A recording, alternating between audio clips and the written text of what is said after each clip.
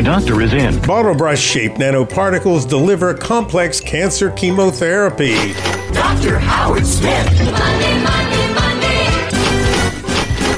As precision oncologic therapy advances, we're learning that many cancers respond only to a combination of chemotherapeutic agents.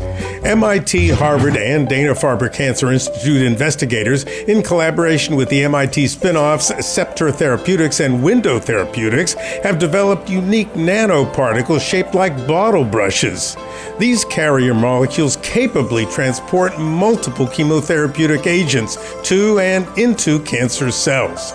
Studies are now underway to use this unique transport mechanism to also carry mRNA and therapeutic antibodies. During the cold winter weather, use warm mist humidifiers to prevent dry skin and mucus-clogged airways.